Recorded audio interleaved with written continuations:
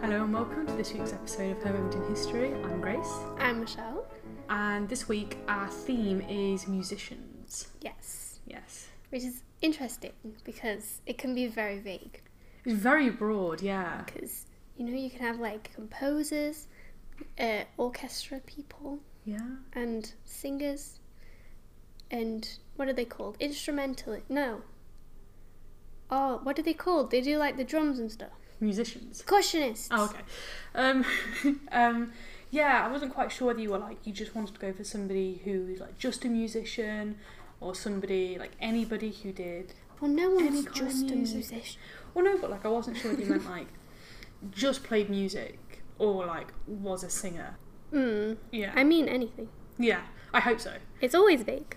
Yeah, well, you say always, except from the artist one where you literally gave the web page and you were like, someone off this page. Yeah, but that's because they're really interesting women.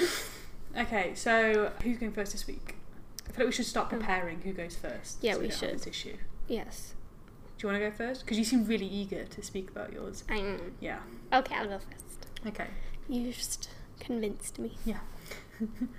So my person is Jacqueline du Pré. Okay.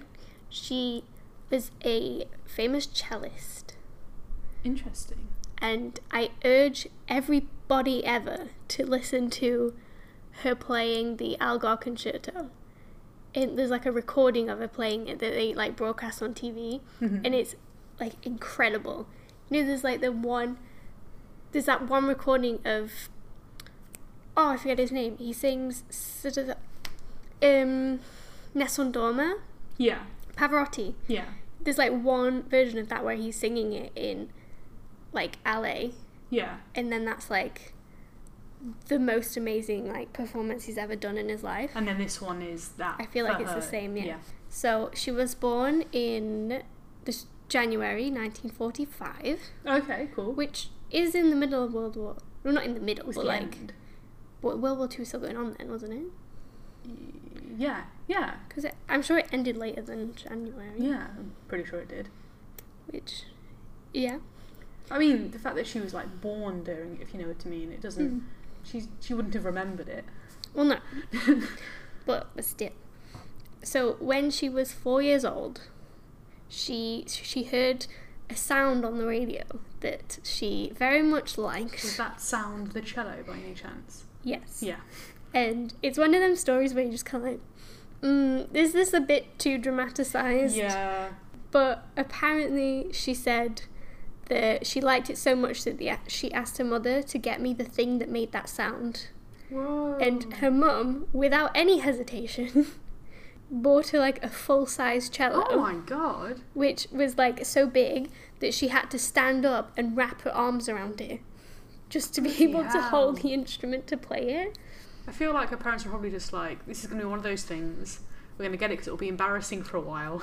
And then... Actually, the parents were like musical as well. I suppose they were then quite excited that she'd chosen her instrument. I mean, her mum said that she knew she was musical from like when she was like 1. Because before she could talk, she had like rhythm. I mean, And babies do have rhythm. That's how you learn to talk. Yeah, and like she could sing in tune. Okay. Which, I don't know. Yeah. For us, like, because we don't really like biographies. You are. Either of us. We don't really like biographies that much. But we are essentially doing a biographies podcast. It's very I like odd. biographies. Sort of. I mean, I do, but like sometimes they're very problematic, and I will talk about one about this in a minute. What, something that's problematic? A biography about her. Oh, okay, fair enough. So she had like around about a 15-year career. Okay. When she was 6, she went to the London Violoncello School. There's a specific school for that? Yeah, apparently.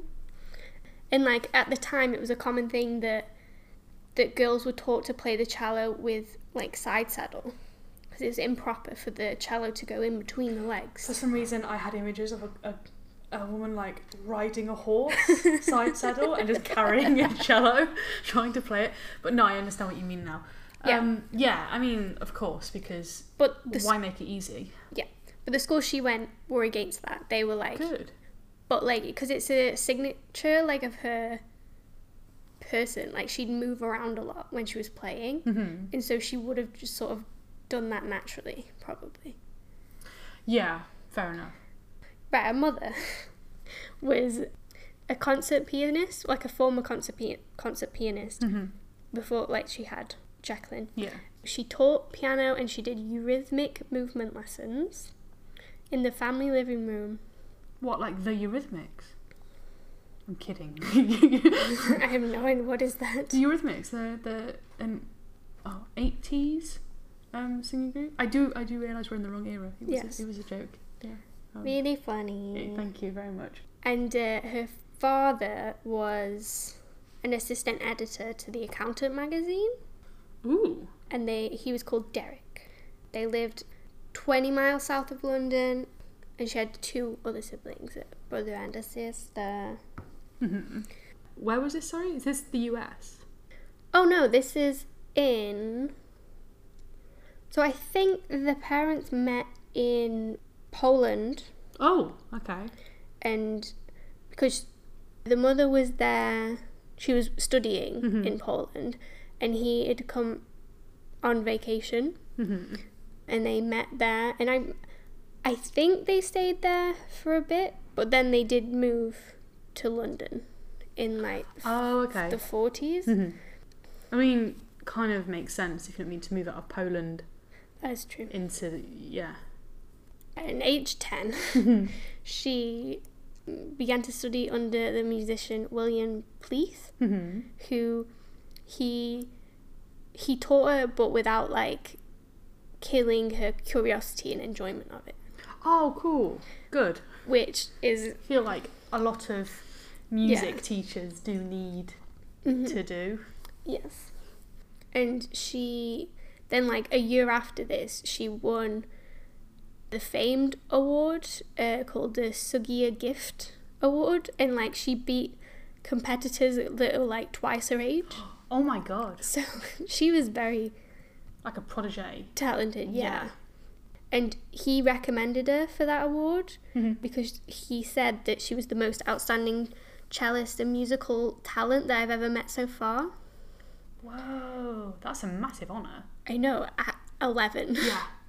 And the prize covered 6 years of cello lessons, and then that's when she started to get an expanding audience from that. But 5 weeks before she turned 16, she made her debut at the London's Wigmore Hall. And at that time, she'd already dropped out of school. Ooh. Because... As in, like, had she... I think her job had just now become... Completed. Yeah, okay, fair enough. The cello. I mean, when you go... I mean, this is... Yeah, but I mean, you have, like, the actual like, set education system in, like, 50s kind of time. Yeah. If, like, she'd always gone to a music school, that meant, like, the main focus that they were teaching her was music, but there would have also been her other lessons, like maths and English and such alongside of it.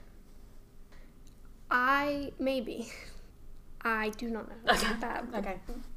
So she was very popular quite quickly with the audiences because she was like considered to represent the best of human abilities. Okay. Sort of like an Olympic athlete or something. Yeah. And in the article that I was reading, it said the idea of a popular cellist is like oxymoronic, which... What? I mean... You have like Yo-Yo Ma. Yeah. Okay. Which, I mean, I think because we never really had like popular... Yeah. To this extent. Yeah. It isn't an instrument that you would go into for fame. No. She had like a big appeal to the concert-going crowd.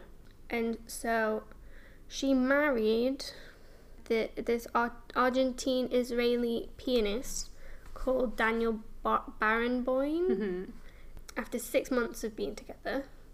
I think she was quite early, but I'm not entirely sure. This weekend... I said the wrong word. completely. She married him this weekend. Yeah, I'm kidding. Go on. The age of her age. I'm not entirely sure of her age is what I was trying to say. Okay. I got distracted. Yeah, I could tell. But she converted to Judaism immediately, partly. Whoa! Like to be with him? Yeah. Amazing. It was like partly a gesture of love, but it was also, she would then be like accompanying many talented Jewish musicians at the time that she'd played with as well. She also managed to get into orchestras that typically like very elite gang of male musicians. And she's considered like the best. Oh my gosh. Do you have, like, because I know that you have different seats in an orchestra, don't you? Yes. And so I only specifically know about like violin. So you have like first seat. Yeah. Do you for the cello? Or I is it, imagine like, one so. cello? Yeah, okay, fair enough. Because you do for the flute and like tenor horn and Oh, is it just all clarinet, instruments have yeah. like... unless there's only one of that instrument. I didn't know if there was only one cello. Well, I'm not sure if it's a British or American difference, but because there'd be a solo violin and then first violin. Oh. But that's only if there's a solo part for the violin. Yeah, of course. Kind of thing. Okay. But her best known for performance is of Elgar's Cello Concerto in E minor, which is the one I was talking about. Which, it's so good. Like, just listen to it. It's like 8 minutes long. It's in black and white. It's like the first thing that will come up on YouTube. But he wrote that poem as a war requiem in like 1919. Oh. And so she first performed it in 1965, and it would become one of her most popular recordings. Wow. Obviously. Because I know that, because obviously like you've been sitting doing your research, and you can tell that like every 5 minutes you were like, I just want to play you the music without you having it. I was like, no, you can't do that because I'll then know what you're going to be researching. Like, no, just the music. I was like, no. Because they made a live concert recording of her playing this piece, which was broadcast on TV, I think. Whoa. On the BBC, maybe. Well, I mean, what year is this? 1960s. 60s, so it will be like the BBC. Her husband was either conducting it or playing as well. I'm not entirely sure. So, you know conductors? Yeah. Are conductors always musicians as well? Usually, I think. And is there like a certain thing you have to do to become a conductor? Do you have to train in that as well? If there is, I'm not aware of it. Okay. Because when I had music lessons, they would teach me like conducting on and off. Whoa, but not really? like properly. It was Wait, sort so of you just, can like, conduct? Pretty much, yeah. You kept that bloody quiet. I mean, it seems like an obvious thing. I don't know. Well, because I remember I asked you, like, how many instruments can you actually play? And you, like, listed, like, too many. You never mentioned the stick as well. The stick? The stick, the wavy stick. Sure, you're just insulting a lot of... I don't know music, if it's not obvious. They called a baton. Oh, is it? Yeah. I don't know that. You hold a baton. But there's a quote that they wrote about this recording, and she said that it has a sense of nostalgia and yearning, yeah, that's a word, already present in the work, and can take on a new dimension when considered, like, this is a spoiler, considering the debilitating illness that was just around the corner. Because she got multiple sclerosis, yeah. when she was 28. That's so young. You know, and I think it's what killed her. Oh, bless. Okay. It made a comment in the article that I was reading that a lot of the biographies about her focus on, like, amazing child prodigy. Oh my god, I can't speak today. And then, like, it turns into an illness narrative of, like, she had so much and now she's lost it all. Which, like, that did happen, but that's such a trope. You need to separate, if you know what I mean. It's like, she's not defined by... The music isn't defined by its outcome. Yeah. But when she was growing up, it was actually her sister who had the remarkable, like, musical talent. Ooh. Because she started with the piano and then moved to the flute. there's a lot of like friends from high school and stuff that have come out and said about the sisters that, because her body language was a big thing with her playing. Yeah. It's like one of the big things she was known for. She was like considered like floppy and Yeah. eccentric and jerky and stuff. It said that her sister was even more like movements, and she was like a real snake charmer and stuff like that. Oh my gosh. It's like the sisters of Haim. Haim. Oh yeah, Haim? yeah. I was saying, like, because obviously I can never remember her name, but it's the bass player's very movie. Yeah, carry on. But then obviously because there was like so much musical talent in the house, there was a lot of rivalry. Yeah. And Were all of them music? Because I know you said she had a brother as well. Was he musically inclined as well? I'm not Or does it not say? sure actually. Her mother, well, because her mother had given up her dreams to be A mother. to be a concert pianist Yeah. because she had the children. Yeah. I say she gave up her dreams in order to become a mother. Yeah. And like a lot of her schedule was like taking the girls to classes and competitions and stuff. And her mother played as her accompanist for about 10 years of her playing. But then when she had her first debut, her teacher hired someone called Ernest Lush, which I've never heard of him before, but might be significant. It's like not quite clear when like Jacqueline overcame Hilary. Yeah. That's the sister's name, Yeah. if I haven't mentioned that. You hadn't, but I okay. yeah.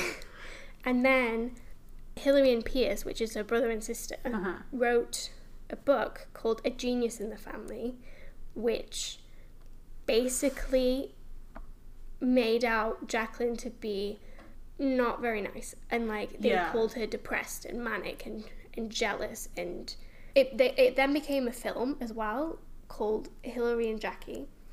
Oh. It very much highlights her flaws, and Hilary becomes a victim and hero of the story. But I suppose if she's writing the narrative from the perception of being taken over, it's not going to paint her as anything other. Yeah, but she wrote it though about her own sister. Yeah. Which is not very nice. No. But it's making her out to be like the housewife who evaded misery with like a more humble life with children and a husband. Yeah. But when the book came out, a lot of Jacqueline's colleagues defended her. Good. Because there was a lot of stuff that said she was selfish and manipulative, and I don't know if it was intended to like ruin her career, but I don't think it did. I was just saying, because, yeah. Her sister argued about the book that what happens to have caused offence is not too little truth but too much honesty, which kind of problematic. Yeah. Like I do get the fact that she would have been annoyed and that her kind of limelight was taken over, but still it just seems a bit petty. Very. Especially for like a fully grown woman. Yeah. Because I'm sure she would have been.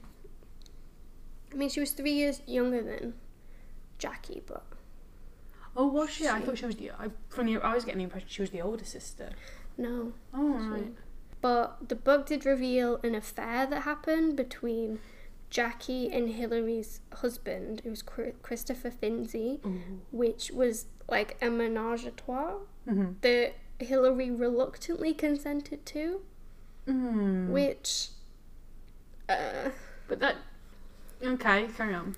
But it's a constant thing that like trying to talk about her is a very like difficult subject. Like all of the writings that about her are very like contrasting. Yeah. And like I watched a documentary that was talking about her like by people who knew her very well, and they were sort of like, she's just like no one you'll ever meet before. There's just something like aura about her that's just really like full of energy, and you know she loves this kind of thing. And then they comment that like, I know hearing this sounds awful, but like there is no other way to explain her.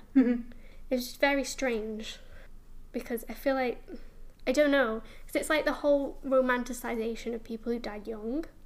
Yeah. Yeah. But then I do think she's very talented. Yeah. So I'm just conflicted. And there's a lot of like controversial stuff about her relationship with music as well. Like some people was like who she went to high school with, she also played the cello with Jacqueline. Her sister did? No, this friend from high okay, school. Yeah. And she'd quit the cello, and she remembers Jacqueline saying, "You're very lucky to do that, because I can't do that because people spent too much money on me." Oh. I mean, it is young, you know, to get into it and then just have to continue it because you're good. It's like the expectation that because you're good at something, you must really enjoy it. Like, must enjoy dedicating your life to it, and it's like often that will then ruin your enjoyment of something. Yeah, I mean, Jacqueline herself said that she's always loved playing the piano and the cello and playing to people, but she never wanted to do it every day and every hour of her life. Yeah.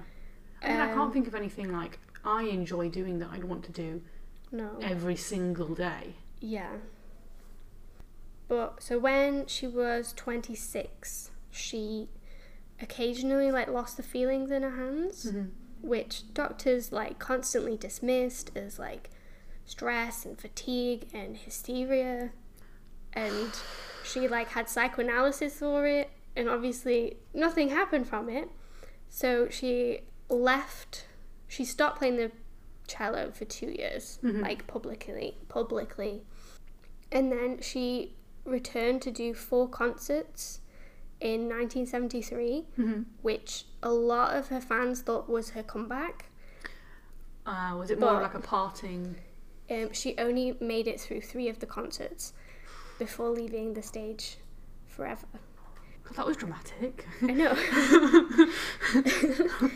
But her final public performance, she played the Algar Concerto. Oh, okay. Which makes me very happy because I love it. And at that, like when she was playing it, she had a lot of trouble just holding her bow and like opening her cello case. Yeah. And like she managed to play this final performance, even though she was like really, really struggling to just keep her bow in position. But like the audience who didn't know about like that was going on with her, but they gave her a standing ovation. Whoa! What a way to kind of go out. I know.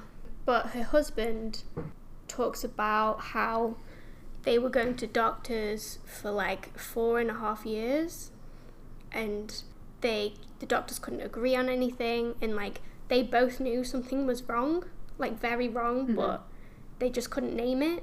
And then she was eventually diagnosed with multiple sclerosis. So she then had to decide what she had to do with the rest of her life. Yeah. Which she said in an interview that it's hard to try to rebuild something that feels worthwhile. Like the only thing she's ever known is playing the cello. That's so sad. Yeah. So she started teaching, which is like I think mixed results. Okay. From that, because like the playing through students was the only way she could like access music and her relationship to it, but that was also like difficult. And I'm guessing very unbearable.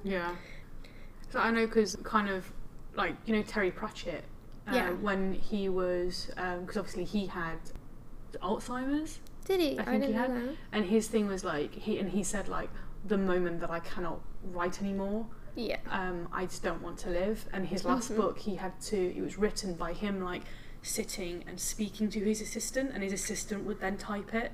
Oh wow. And it's like that's how then his last book was written.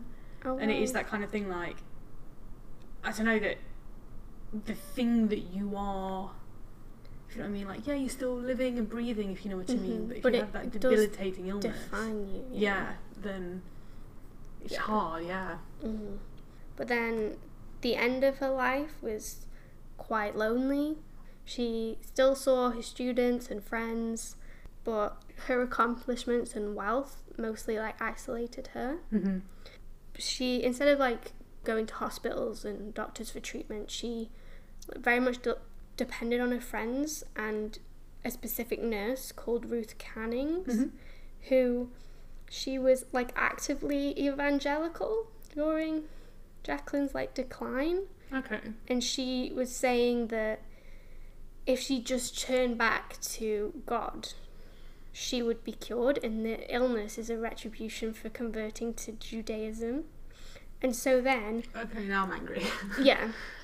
So then her mother, her husband, and her brother all became like born-again Christians. What? At the end of her life. I kind of get that there is a sense of desperation there, if you know what I mean. And I'm not like saying that religion is, if you know what I mean, but it just, I don't know, that feels very much like victim shaming. Yes. But like a different kind of form of it. Yeah, definitely. But then her husband, like during like her final years, was doing like 100 concerts a year. And he did actually father 2 sons with a mistress while she was declining. But apparently she didn't know about it. Okay. But he apparently still stayed like very devoted to her. Like by sleeping with a mistress and having 2 kids with them. I mean, in the sense that he would call her and visit her and come back to London just to see she's okay. Okay. Except that. But I do understand that like there's a sense of like different kinds of loyalty. If you know what I mean? Yes. Like he didn't leave her, if you know what I mean, because when she was declining, but also the fact that he was doing that. Yeah, it's not good. It's not good. No. It doesn't make up for it. No. But during this time, her parents and siblings were very absent. That's so sad. And like a lot of people say her mother's distance was like heartache. Yeah. And also of like disappointment. And what? I'm not sure if this is just a very harsh reading someone has or what, but it says it's that like she might have seen it as a failure of return on her investment, which was her daughter. Yeah.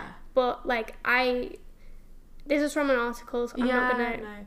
Is this all from the article, like all the information? Yeah. Yeah. And then I just double checked some stuff. Yeah.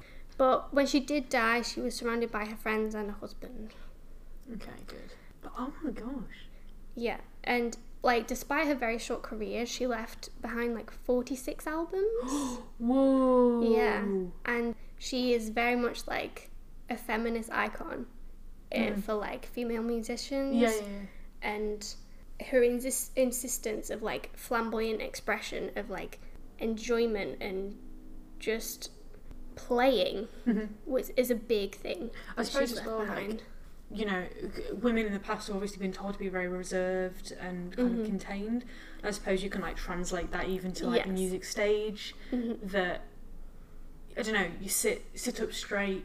Yeah. Blank expression. So, but even though music is something that, I mean, in my opinion anyway, having not been able to play an instrument, is something that you want to dedicate, like everything in you goes into it. So, well, it's kind of like the way of like Western music progressed was like you started with the Baroque, which was strict but very flowery, and then you go like the classical, where everything is very strict and sort of simple, and there's not much emotion in it. But then you get the Romantics, where they're heavily emotional and heavily like big and loud and everything. I mean, it's interesting because like that's because I don't. What's like the shift in that? If you know what I mean, what was the general from classical to Romantics? There was just like some crossovers, like because Beethoven I think is classed as, he started out as classical, and then some of his very latest stuff is more romantic. It's weird because it's like you can kind of see that with like a generational shift in a way, if you know what I mean, of how most generational kind of things have happened, if you know what I mean. The idea that you've got the very strict ancestors and then it completely flips and you get it's like society. The kids, and then you get the kids who, I mean, like look at the 60s, you know what I mean. You had obviously the post-war generation, and then immediately afterwards you had flower power and down the atomic bomb and stuff. Yeah. It's very interesting. Yeah. So Jacqueline du Pré, she died on October 19th, 1987. So she was 42 when she died. That's a long decline, like. I know. But that's Jacqueline Dupre. I mean, thank you very much. I feel I'm going to have to take some time to recover. And that time shall be the ad break. Yes. Right. Thank you very much. We are Crime Crazy, the weekly true crime podcast with Aaron Klein, And Diana Seacon. where we prove That we know nothing about our legal system. or sharks' digestive systems, Or how many priests are necessary for an exorcism. or the guillotine, Or how much milk can fit in a shopping cart. or how to cook dicks, Or what it means when your nose itches. or penguins, Or why it's called Scotland Yard. or proper body disposal, Or sentencing. or how to make it through an entire episode without saying God, How big does a rock have to be a boulder? or geography, Or whether stingrays have teeth. or crime in Minnesota, Or how medical parole works. or why people text their crimes to each other, Or the hierarchy of cops. or what a paper grabber is, Anything about an Alford plea. the security at Buckingham Palace, If warrants expire. how to start a fire, How much drugs cost. if ducks would make good guard animals, Whether priests have to tell the police about crimes they are aware of and maybe even involved in. pink stun guns, How much is 11 pounds of cocaine worth? the mechanics of hanging, What happened to Carla Homolka after her release? how to make a car fly, The Colonial Parkway killer. do swans migrate, Marital property laws in Florida. if horses can throw up, Do crocodilators hibernate? what animals can get drunk, How do you get stuck in a window? where do sharks live, International flight security. how to get a typewriter into your prison cell. What you shouldn't bring to a robbery. But we're still crazy for a good true crime story. If you don't know anything about these things either, you should come listen to Crime Crazy. Diana, do you have any advice for us? Yeah, you should subscribe to Crime Crazy. You can find us on iTunes or Google Play or Podbean or your podcast catcher of choice. You can follow us on Facebook, Twitter, Instagram, WordPress, Facebook, Gmail. or Facebook. Call your people. Yes, call your people. And don't end up on next week's episode.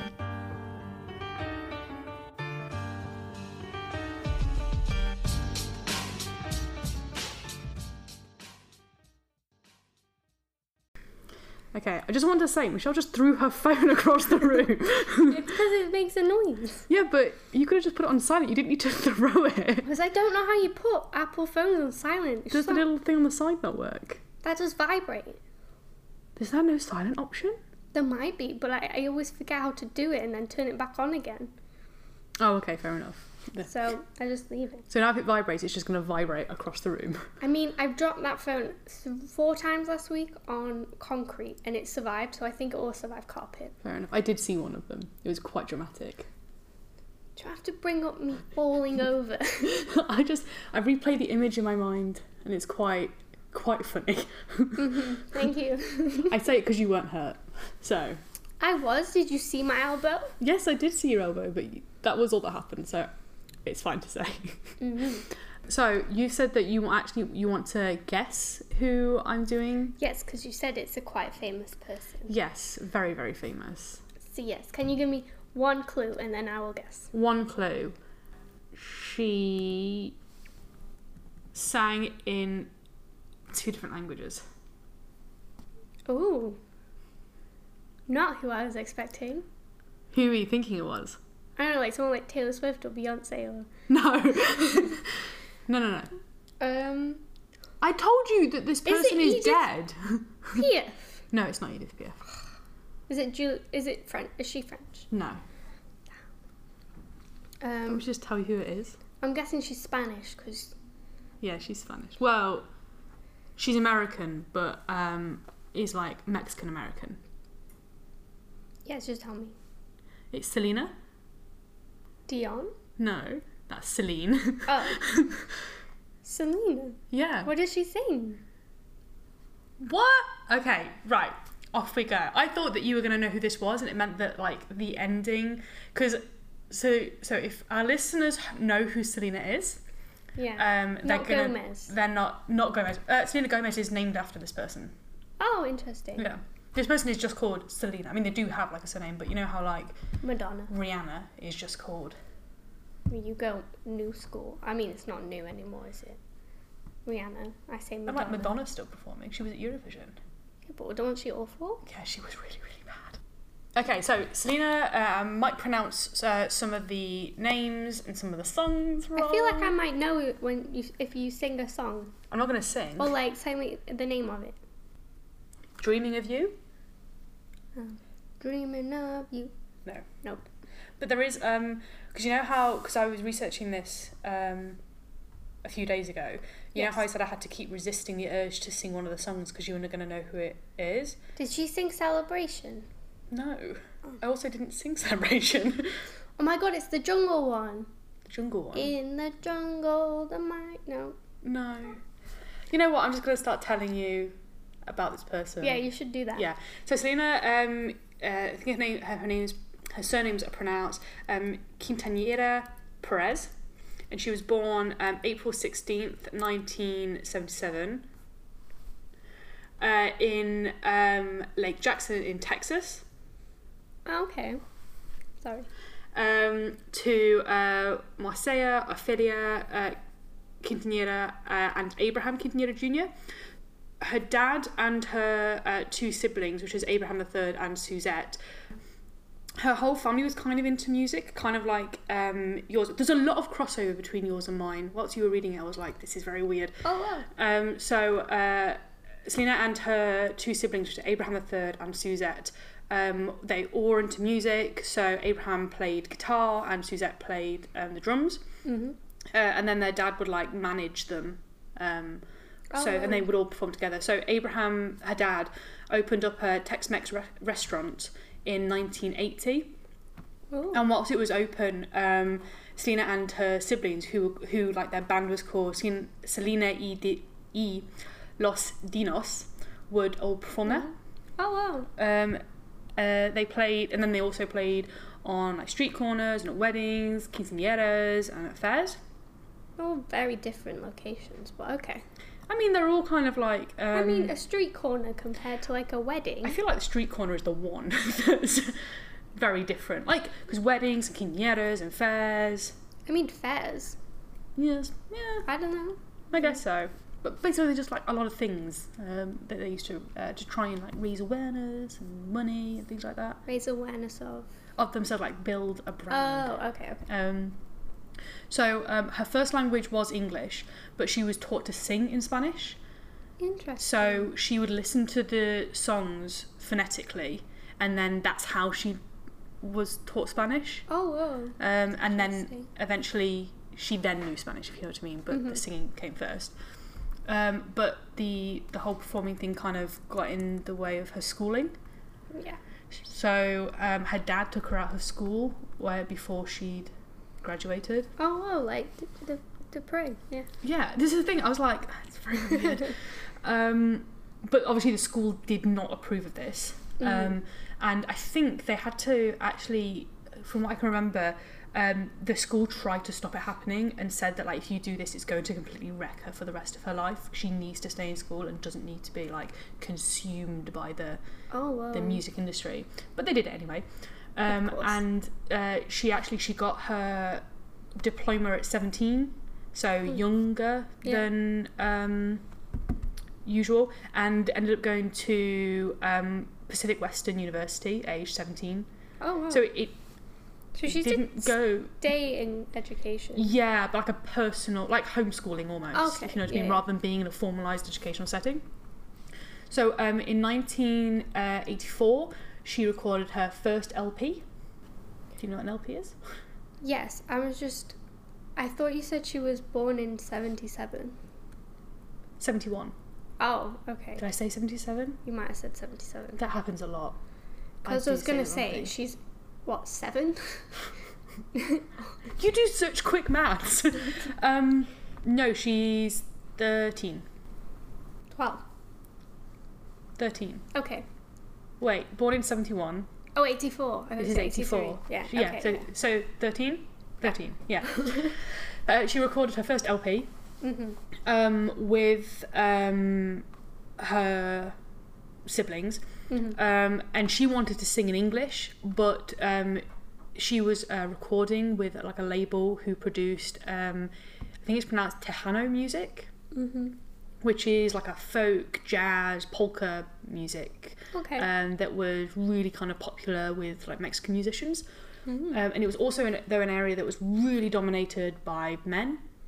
Shocking, I know, but was also like very Spanish dominated. I feel like we need like merch that's like something dominated by men. Shocking.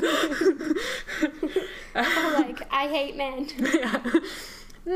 But no, then that's like leads to. We don't advocate for men hating, just like awareness for. What's that brand that not brand? What's that branch of feminism that is that? I don't know, like feminazi. Yeah. Yeah.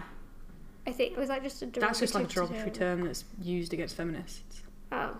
Which was ironic that it was like, you would add Nazi onto the end of a word to make it seem like the worst thing, and now we have actual Nazis, and yet they're like, oh, the word isn't that bad. It's like, no, it is a bad word. Like, you've used it to try and... I'm about to go on a rant. But yeah, the area was also very Spanish based, so she had to speak in Spanish to kind of... Was she of Spanish descent? Yes. Okay. Sorry. Yes, she was. You might have mentioned it. I might have forgotten. I don't know. I feel like when I read it, I just kind of assumed, and then her name, yeah, which looking back now is probably not a good. I don't know. What, renamed themselves that? Yeah. Yeah. That's what the slaves. Yes. did. Yeah. We had this conversation. On the podcast, or with Madam C.J. Walker. Yes, we did. And then in 1987, she won. Is that the same year? No, 3 years later, she then won female vocalist of the year. Did she sing that song, Something Come Home? That's Kate Bush, isn't it? This is going so well. I know. At the Tejano Music Awards, and then for the consecutive 9 years. Oh wow! So that was age 16, and was. So she's 25. What? No, she's 16. Oh, and then finish it when she's 25. Yeah. Yeah, but then what was that? Is she in the 27th club? No. Oh. But she was still being told at this time, despite having won this award for 9 consecutive years, she was still being told that she would never succeed in the genre because it's dominated by men. Oh my goodness. Yeah.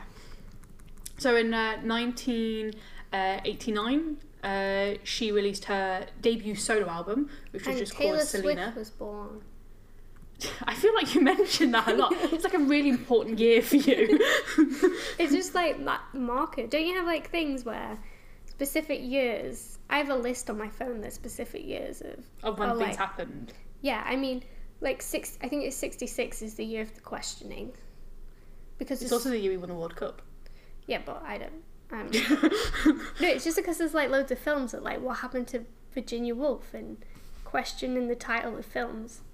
Is why. Oh, see, I assumed that I was just being a bit meh and just didn't know what the questioning was. Oh no. No, it's a term you've coined. Okay, good. That makes me feel a lot better about like not knowing many what it things. meant. And one of the songs on the album was called, I'm going to get this wrong, I do apologise, Sukiyaki, which was... Oh, okay. You look very confused.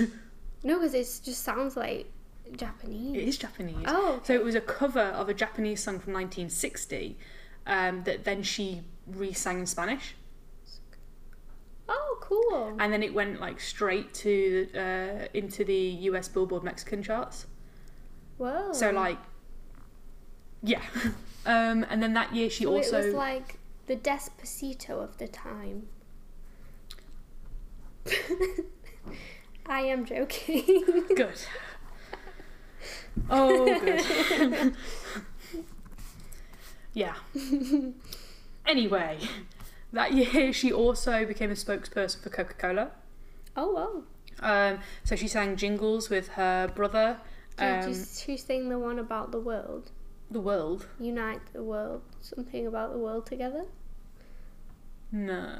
Because that's the Coke song. I feel like that's new. I thought it was from the 60s. Well, this is 70. Teach the world this to is sing. 89. This is 89. Yeah, but like they still had it then. They're very slow with branding. Yeah, fair enough. Yeah. They said they wrote 2. I say this like I was there. I know. I remember those days when the new Coca-Cola jingle came out. I need to check when Coca-Cola actually came out. whilst you carry on your Okay. story. So she sang jingles with her brother and Chris Perez, who was a new guitarist that the kind of like the group had hired. However, Chris had feelings for Selena, so he had to leave because he still had a girlfriend in San Antonio. So he was like, I have to go because my feelings are forbidden. However, he found that the distance was impossible, and so he came back. He declared his feelings for her. She did to him in a Pizza Hut. Don't know why that's relevant, but it was on the page. Oh my goodness, I see it in a telenovela. Honestly, yeah. Can you I imagine thought you it? were going to say that there is actually a telenovela about it. She was in them. Even better. I know. However, they had to hide their relationship. Forbidden love. No. I know. All the tropes. Sexy. I know, right? Because they feared that her dad would try to break them up. Goddamn parents. I know. I don't like when they interrupt with your love life. It's just not very nice, is it? She released her second album in 1990 that was called Ven Conmigo, and then her third in 1991 called Nada Si Compra Contigo. That sounded like I knew what I was saying, didn't it? Yeah, I thought you were saying it expectantly, like that would strike a chord and I'd suddenly know who she was. No, I was just quite impressed myself that I managed to say that. Oh, congratulations. I also think I missaid it. But, No one, they might. yeah, I was going to say, people probably would. So around this time as well, she kind of obviously started building up kind of like a fan base, and there was a nurse called Yolanda Sildevar who got in touch with... I'm just like, does this still relate to Jacqueline Dupre in like The Nurse? No. Oh. No. But remember the nurse, Okay. because she comes up later. Or is she the murderer? I'm not going to say anything. The murderer. That usually means yes. It doesnn't. I say it when it means no. I say it when it means yes. It's just because I'm really good at predicting plot. So the nurse wanted to start up a fan club, so got in touch with Selena's dad That's very strange. and asked to start one. Because you wouldn't even think of that now. No, usually you just do it. Because you wouldn't call up like Taylor Swift's dad and like, hello, Mr. Swift. Can we start a fan club for you? Wanting your to daughter? become a Swiftie. Is that what they're called? I think so. Swiftons. Swift I think Swiftos is a good one. Swiftos. That sounds like a crisp. It's like a mint, like a Mento. Oh, like a, yeah. Swiftos. Swiftos. Mints by Taylor Swift. I mean, she could go in that market. Yeah. I miss when like celebrities used to be in food. In food. Like, You mean like when they used to bring out in like branding. Shrek Dunkers? Yeah. Yeah. Like, why don't they do that anymore?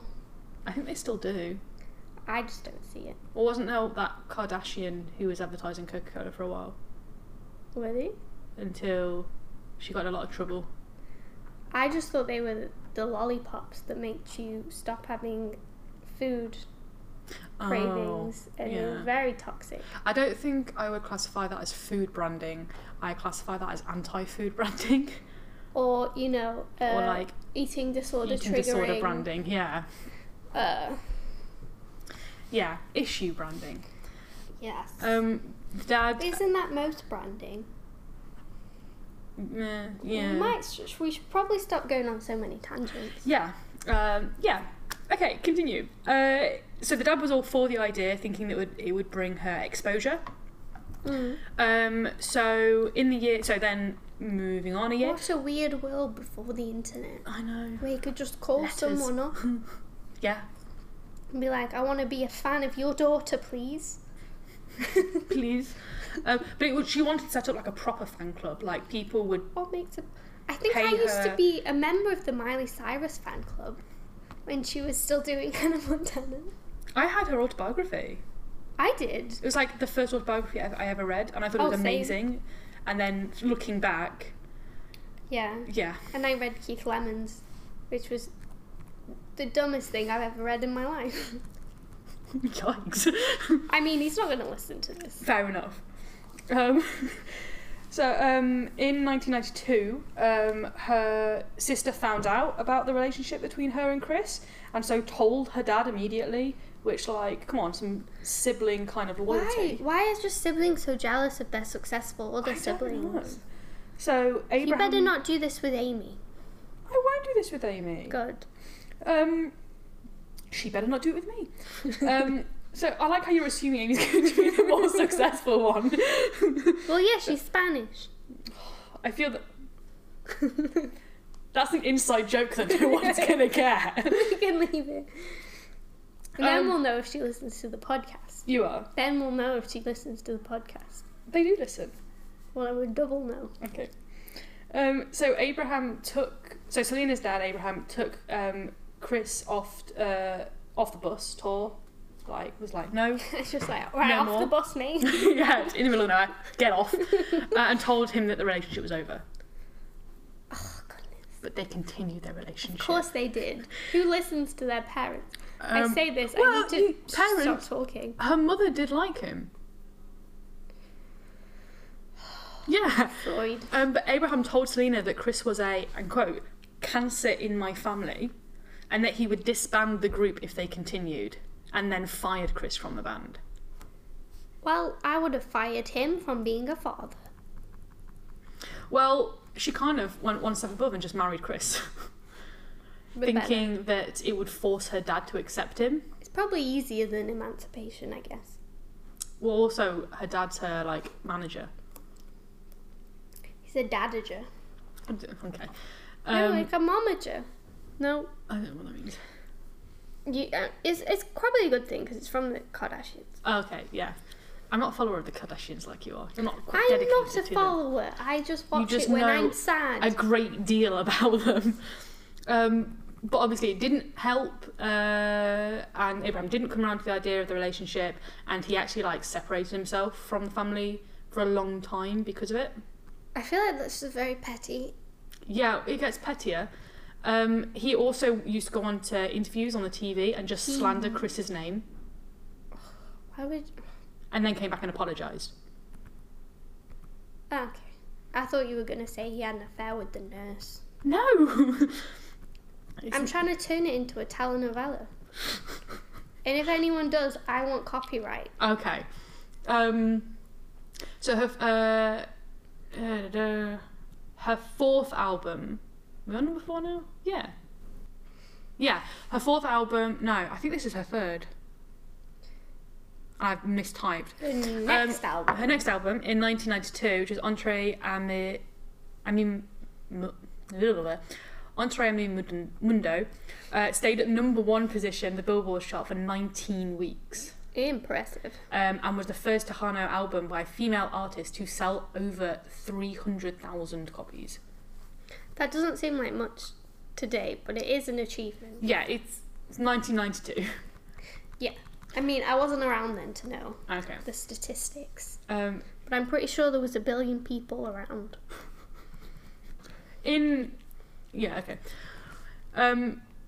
She had interviews with Mexican press who disapproved of Tejano music at the time and called it hayseed poncho music.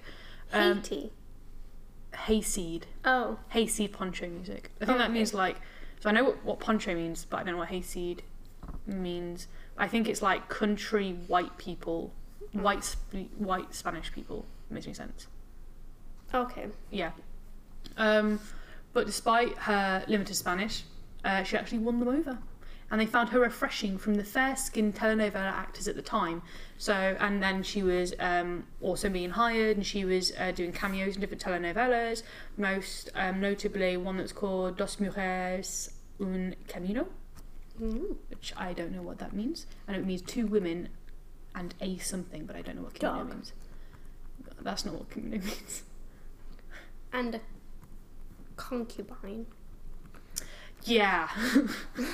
And then in 1993 she released an album called Live that was basically it was like a live from her tours, and the album won her a Grammy. Whoa. Yeah. Good for her. And it was actually a recording of a free concert that she'd done to raise money for a charity, but it didn't say which. Oh, Um, I hope it's a good one. I assume it was. In 94, she then also started her own clothing line that was called Selena Etc. And there were 2 stores, one in Corpus Christi and one in San Antonio. And they did have plans to expand to Monterrey, Mexico and Puerto Rico. And then Saldivar, who was the nurse, was actually managing both of the shops. Oh, okay. And the shops collectively earned her $2 million and then helped rank her as amongst the 20 wealthiest Hispanic musicians. Wait, the nurse or Selena? Selena, Okay. in 1994. Whoa. Yeah. I think she's surpassed the 27 club. No, She hasn't. not yet. She's 23 at the moment. 22 at the moment. Ooh. Still time. She released Amor Prohibito. I feel like I've heard of that one. In 94. That's an album. And that earned her 2nd Grammy nomination. And she became known as the Queen of Tejano music. And in 2017, that album was even listed as number 19 on the list of 150 greatest albums by women Oh, whoa. of all time. That's amazing. I know. So she wanted to now move into like English-speaking audiences, and even appeared in a film with Marlon Brando Which and one? Johnny Depp that was called Don Juan de Marco. Okay. Have you seen it? No. No. But I'm thinking the time there was when, I'm not sure if it's when Brando was just doing really bad films. But Johnny... Savage. He was like, there's a clip of him and he's just trying to be Jesus and he's just like, I realised we're doing a podcast. Yeah. So Michelle just did an impression of Jesus. It was fantastic. Yeah, it wasn't great, to be honest. No. But, you know, he made a comeback with The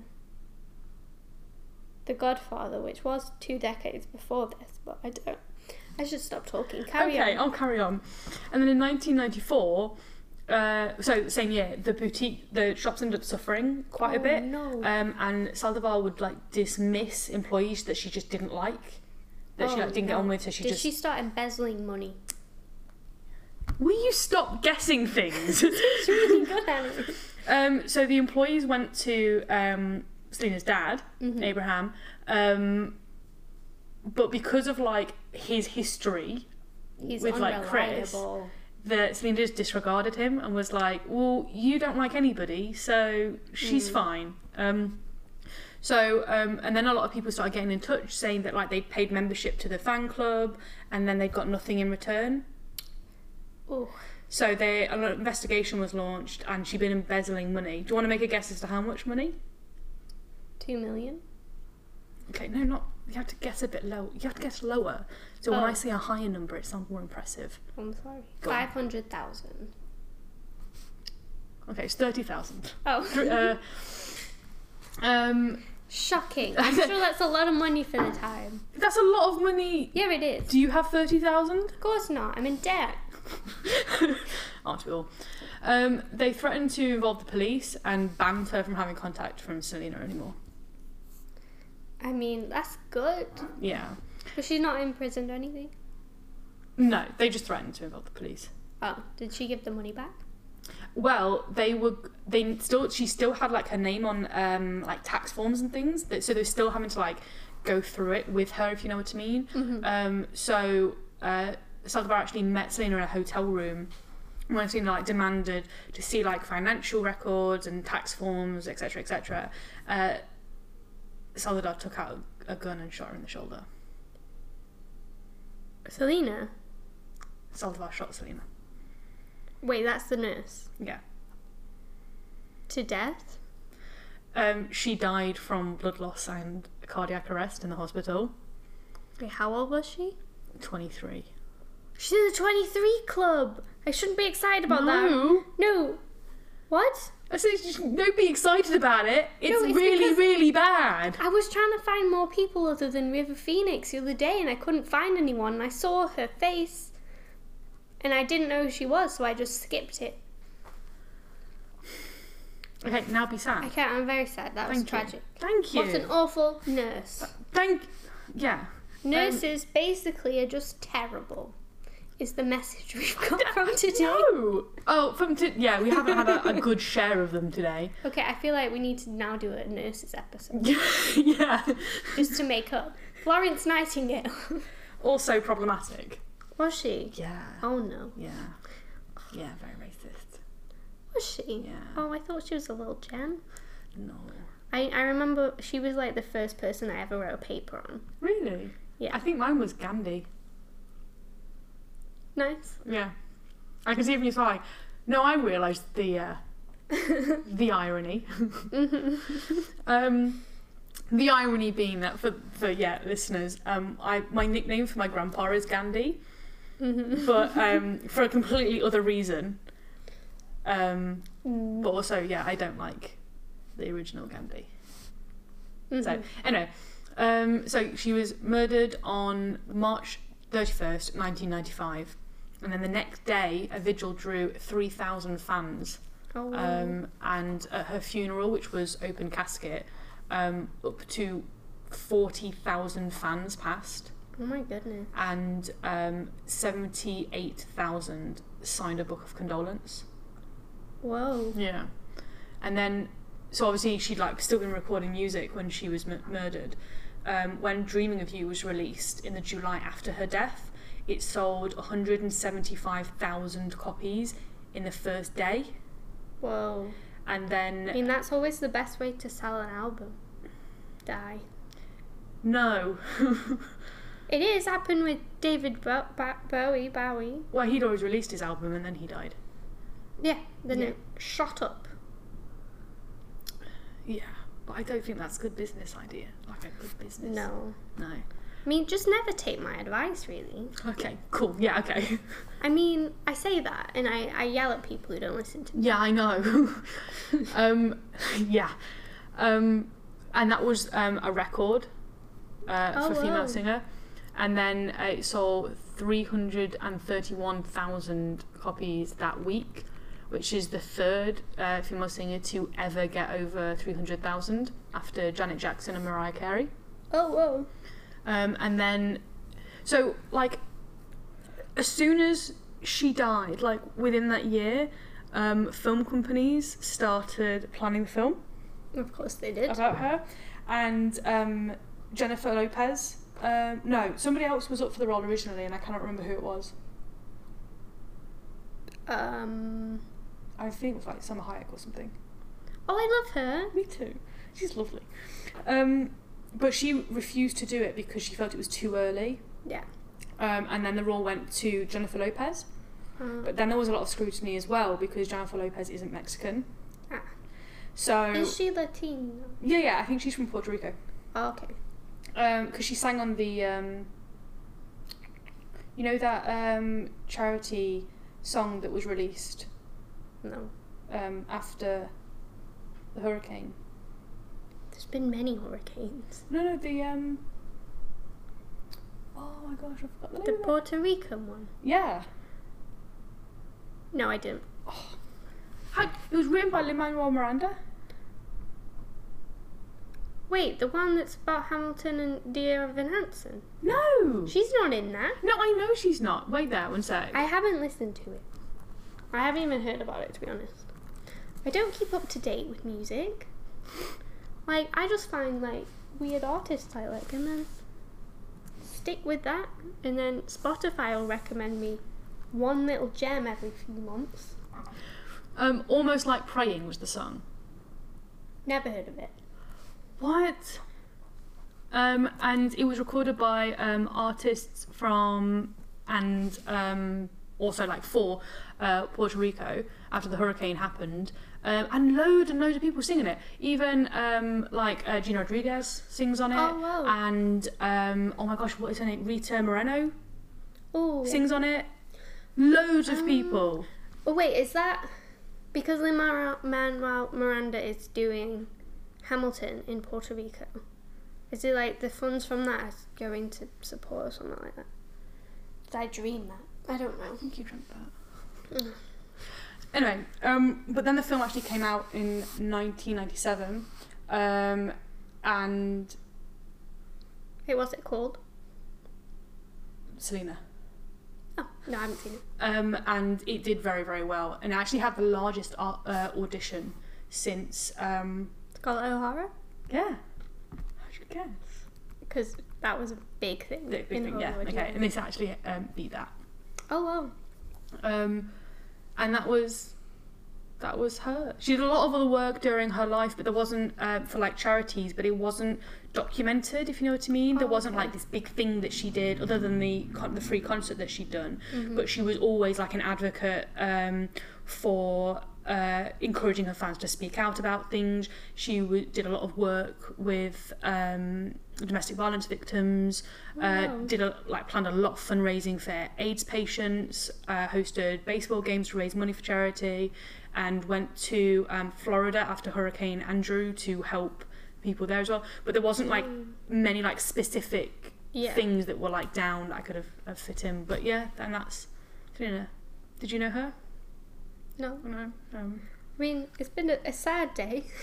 Yeah, I didn't um, realise until like you'd done your research and then you went, this one's very sad, and I was like, oh my god, mine's really sad too. Yeah, I mean, sad days happen.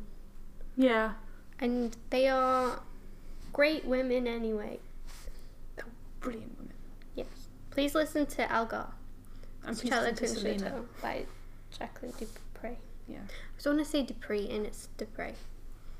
Yeah, listen to Selena. Because my favourite song by her, and I think it's called Biddy Biddy Bum Bum, Okay. which is the one I have to stop myself from singing. I'm now looking it up because I feel like it might not have been called that. Yeah, no, it is Biddy Biddy Bum Bum. It's Listen great. to that too. It's a great piece.